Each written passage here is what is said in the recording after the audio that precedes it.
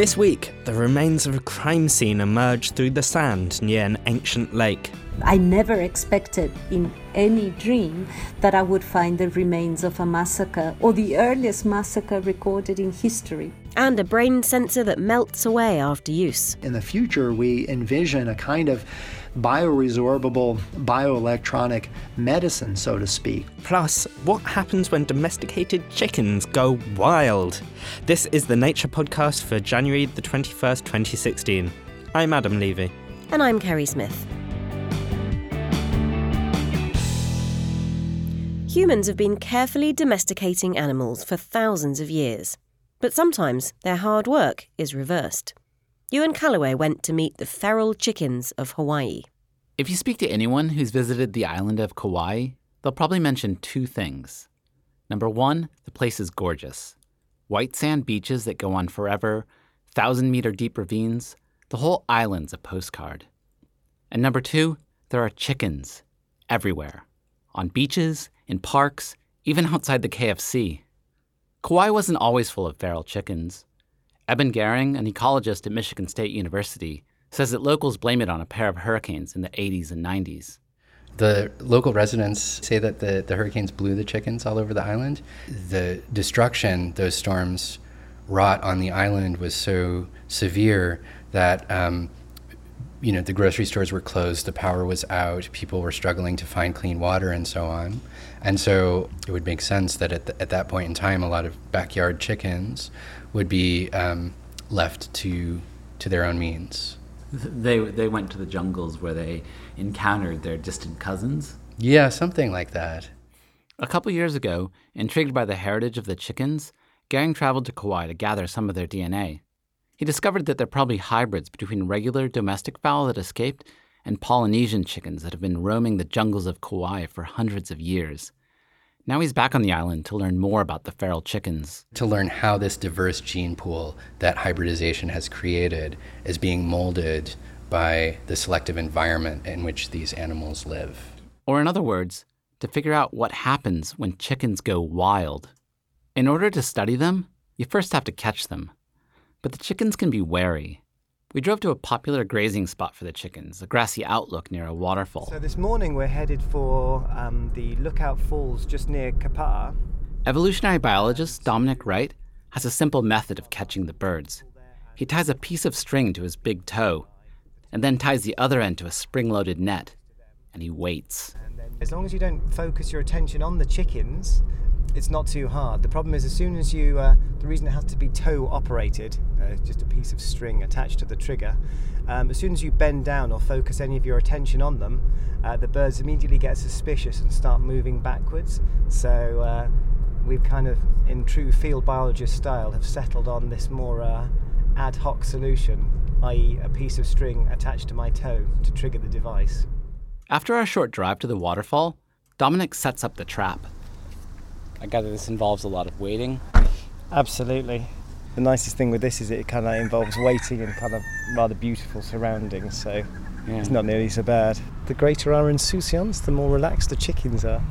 It takes about 15 minutes, but finally, a hen is tempted by the seed.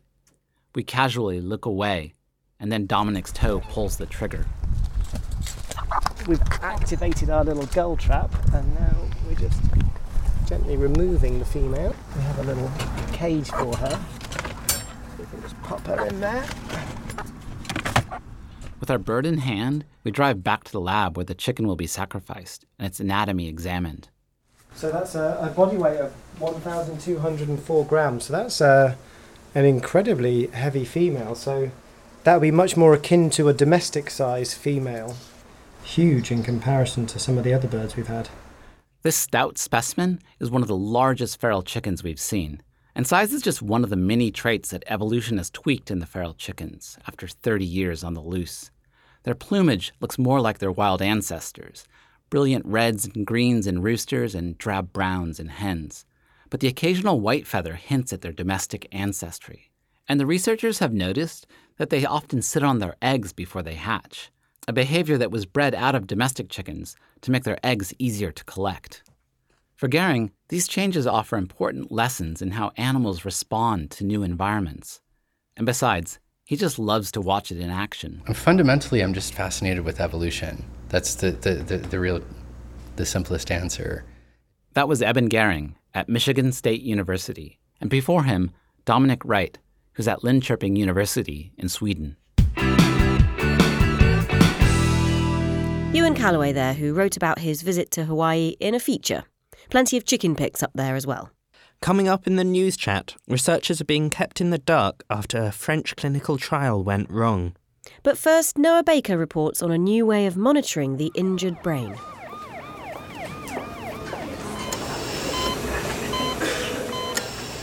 Every year in the US, hundreds of thousands of people are admitted to hospital with traumatic brain injuries. The most severe cases result from things like car crashes or gunshots, and they often require surgery. Folks who suffer from traumatic brain injuries, when they're admitted to the emergency room, one of the first things that a neurosurgeon will do will be to insert sensors into the intracranial space. That's John Rogers from the University of Illinois in the United States.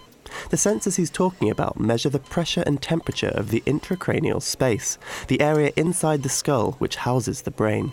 Pressure and temperature are critical parameters that dictate, an individual's health. If those parameters fall outside of a very narrow window, then the surgeon needs to take immediate action. Otherwise, one is facing a risk of brain damage. These sensors are a vital part of medical practice, but the current technology is far from perfect. The standard device for this type of application, involves hardware that inserts into the intracranial space and then connects to external data acquisition equipment with hardwired connections, and they remain in operation during that critical risk period for the patient, which might be several days to a couple of weeks as they recover from their injury. The wires are coming out through a suture site, and that interface point represents a nidus for infection, inflammation, and hemorrhage.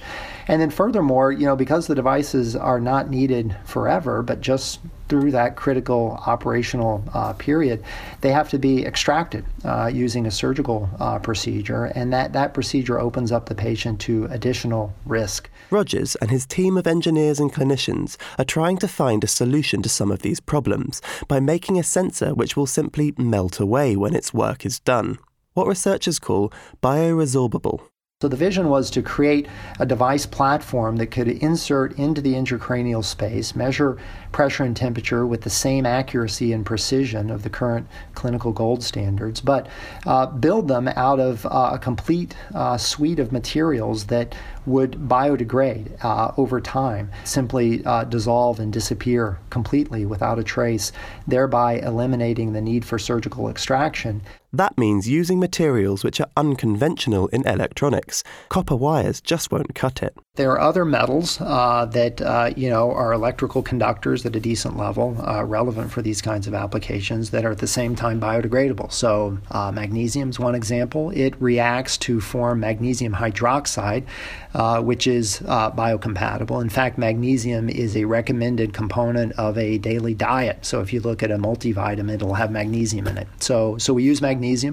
Rogers' team combined magnesium with a host of other body-friendly materials like silicon to build a temperature and pressure sensor. Then they made it wireless.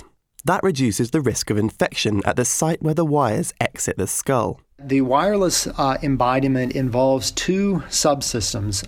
One of those subsystems is the actual sensor that goes into the intracranial space. The other subsystem provides wireless data communication that mounts just under the skin of the skull, so it's outside of the intracranial space. Now, the patch in the current embodiment is not 100% bioresorbable. It's about 85% bioresorbable. But because the device, that part of the device, that subsystem, is located outside of the intracranial space, there's very little risk to the patient for a small residual amount of non-bioresorbable material just under the skin. The team can see these sorts of devices being used in other organs and systems for a wide range of other functions. These same materials could be, configured in different ways to measure other properties of clinical interest. So I think one of the reasons why we're excited is because, we have a technology that I think is addressing a very specific and important known clinical need. But it's a platform, right? So we can imagine different kinds of sensors used in other parts of the body as well. And not just for sensing. It turns out you can do electrical stimulation, you can do thermal therapy, you can do programmed drug release. So in the future, we envision a kind of bioresorbable bioelectronic medicine, so to speak, where the devices are sensing, but they're also intervening in a therapeutic sense, all in a hardware platform that eventually bioresorbs and disappears after the function is no longer needed. The device has been shown to be effective in rats, but it's yet to be tested in humans. We think we have a set of materials and a practical manufacturing route. Where we're going now is to demonstrate the technology on larger animal models with more advanced device designs and materials to allow stable operation of the sensor beyond the time frames that we're demonstrating now, just to kind of over-engineer the functionality, and eventually, step through the regulatory framework that's ultimately needed to, use this kind of device in humans. And that's kind of where we're going. This is the early days on that effort, but we don't see any fundamental roadblocks for getting there. That was John Rogers speaking with Noah Baker. You can find out more about the sensors in the paper at nature.com/nature. Stay tuned for research into an ancient murder mystery. But before that, it's time for the research highlights with Corey Look. Since the Industrial Revolution of the 1800s, the oceans have absorbed a lot of the heat from the planet's warming climate. New research shows that the oceans have taken up nearly half of all that heat just in the past 2 decades. Scientists looked at ocean temperature data dating back to the mid-19th century. They found that most of that heat has built up in the upper layers of the oceans, but more than 1/3 of the heat was found below 700 meters. That amount is rapidly increasing as the climate warms. The paper was published in the journal Nature Climate Change. Astronomers have spotted the brightest ever supernova. The exploding star is more than 100 times brighter than ordinary supernovae and about twice the brightness of the last record holder. The supernova is low in hydrogen and seems to come from a massive galaxy that is brighter than the Milky Way. The researchers are baffled by how it originated and what is fueling it. They are now using the Hubble Space Telescope to figure out more about the supernova's home galaxy. You can find the study in the journal Science.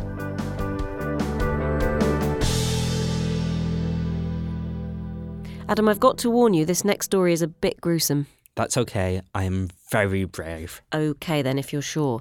Well, it concerns a brutal case of mass murder, a whole community group by the look of it, men, women and children. What happened? They were shot with bows and arrows or hit in the head. Oh my God, when was this?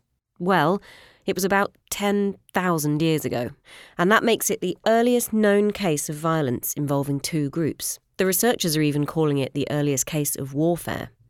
The skeletons were found poking out of the ground in a region of Kenya already well known for more ancient human remains.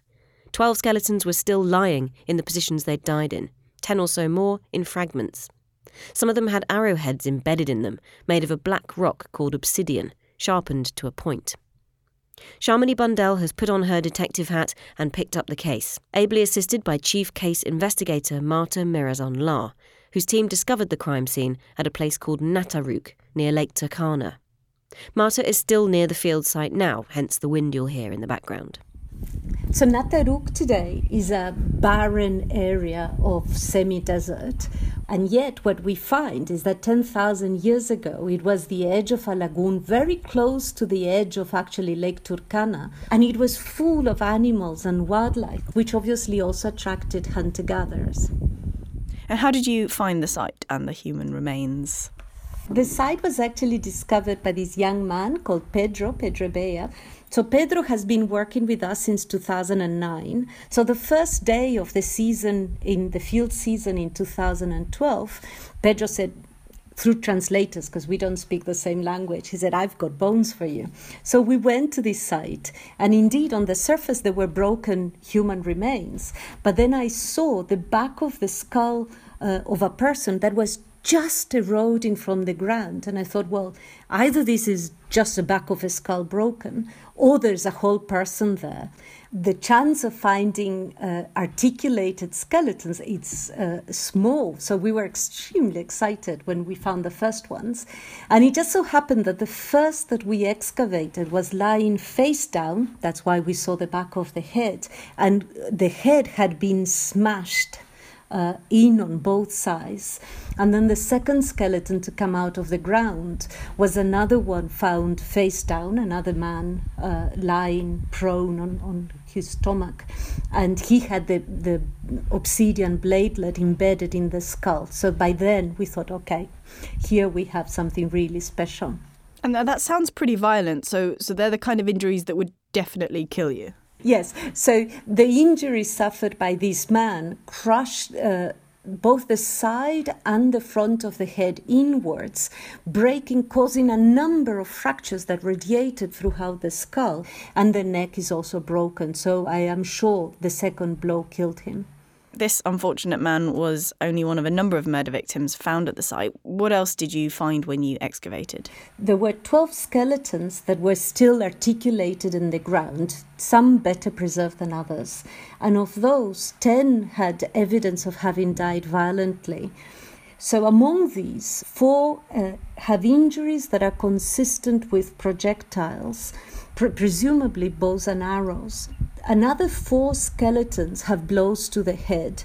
And then there are some individuals that show fractures to the knees, to the hands, to the ribs, all consistent with a pattern of conflict wounds. Among the most unusual finds for me are actually, one was this young lady who was found sitting, and she had her hands crossed between her legs, lying on the feet that were also crossed. They may suggest that she was bound at the time of death, and she was pregnant. So that was actually a moment that we all stopped to think. With the range of ages and both sexes being present, this sort of looks like a whole community. Yes, my interpretation is that this was a small community, a foraging party, and that they were surprised by an attack. Oh, it's pretty brutal, huh? Yes, actually it is. But that's one of the things. I think that there are cases of serious violence before. There's even a Neanderthal that has lethal injuries to the head. But we don't know if it was a one-to-one situation or if it involved many individuals. I think that what is unique about Nataruk is that it provides conclusive evidence of something that must have been an intergroup conflict. Evidence for that before you have sedentary societies, before you have villages and cemeteries, that is very unique. Is this mystery solved now, or are there more questions that you want to answer? Oh, I think that the discovery at Nataruk raises a number of questions. So, was this a foraging party? Did they have a base camp somewhere? What did the base camp look like? What was it that they had that was worth raiding for? We don't know if they killed everybody. Perhaps others survived or were taken. Even to think, well, where are the sources for obsidian that somebody was exploiting to make these weapons? So you've got lots of questions for future episodes of CSI Lake Turkana? Well, part of the work of the archaeologist and the anthropologist is to act like detectives in a crime scene. In the team, we have people who are trained in physical anthropology and osteoarchaeology, which for skeletons are the same skills that forensic scientists have. I never expected in any dream that I would find the remains of a massacre or the earliest massacre recorded in history. It had never crossed my mind. That was Marta Mirazon-La. Case closed? Not exactly. Excavations continue apace at Lake Turkana, looking for remains from all periods of human prehistory. To find out more about this murder mystery, make sure you head over to our YouTube channel, where there's a video about the finds. That's youtube.com/naturevideochannel. Time now for our news chat, and Ewan Callaway is back with us. Hi, Ewan. Hello. Our first story is regarding a clinical trial which tragically went very wrong in France. What actually happened here? This was a clinical trial in northern France in the city of Rennes. It was operated by a company called Biotrial, which was doing safety tests for a Portuguese company called Bial. And what happened is that 5 patients who were taking this drug fell ill quite severely, and one of them died over the weekend. His brain showed signs of necrotic damage and hemorrhaging. The main story here, though, seems to be what we don't actually know. Yeah, the company has yet to release a lot of details about this incident. What drug they were testing. They've only said the general class of drugs. How many people received this drug previously, the safety tests that occurred in animals before humans got this drugs, the dosage. I mean, you could just go on and on about the questions that are unanswered here. What would researchers actually be able to do with this information if they had it? The first thing people want to know is what was this drug that these people were given. The company has said that the drug inhibited an enzyme called fatty acid amide hydrolase. And what this enzyme does, it's active in the brain, and it's part of what's called our endocannabinoid system, which is kind of a system of neurotransmitters and neural receptors. They're the same ones that cannabis acts on. And the goal of drugs like this is to simulate some of the aspects of cannabis without the negative side effects. Namely, a lot of people have looked at drugging this pathway to treat pain. So what stages were the clinical trials at? So this was what is called a phase 1 trial. It's, as its name implies, the first trial that's done in patients, and it's only done to test for safety of the compound. It's generally done in people who don't have health problems. They're healthy volunteers who are generally paid for their time. And do we have any idea what might have caused these off-target effects of this drug? You mentioned this term off-target effects, and that's something we don't even know. So we know this drug is designed to inhibit this molecule in the endocannabinoid pathway, basically creating more endocannabinoids circulating through the brain. But it's possible, scientists have told me, that this compound is inhibiting or altering other proteins.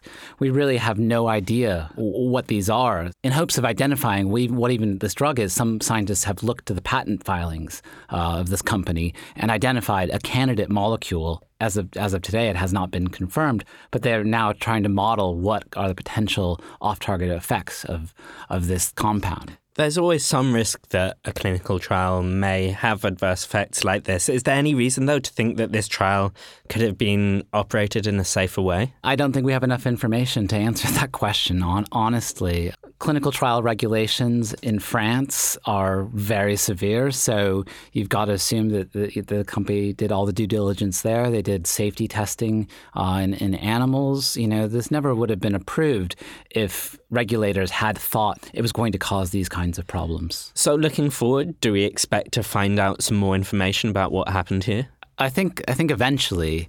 There was a similar incident in a clinical trial in the UK maybe a decade or so ago, and an official inquiry was launched and, had a public report. But my colleague in France, who's reported on this as well, has said that French investigations tend to be very tight-lipped, so it could be some time before we actually know what's gone on here. On now to our second story, and a few days ago the WHO, the World Health Organization, announced that Ebola had been stopped in West Africa, and just a couple of hours after that, a case of a death from Ebola was announced.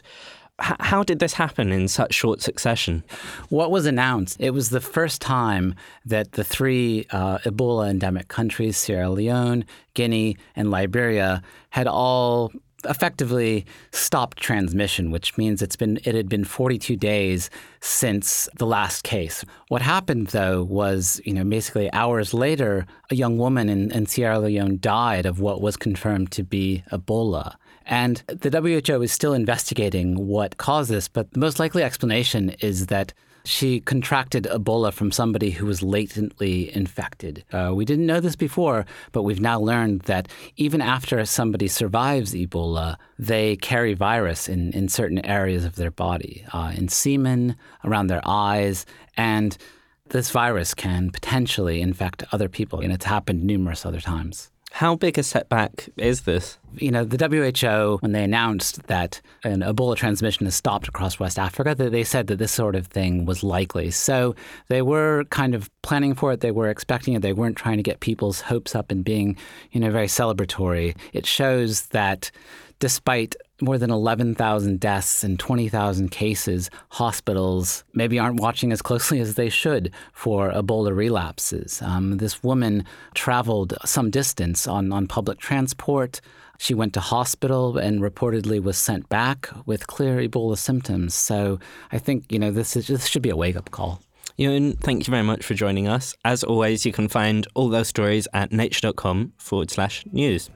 That's all we've got time for this week. As always, we'd love to hear your thoughts on the show, so drop us an email at podcast@nature.com or tweet us @naturepodcast. Hope to hear from you soon. I'm Kerry Smith. And I'm Adam Levy.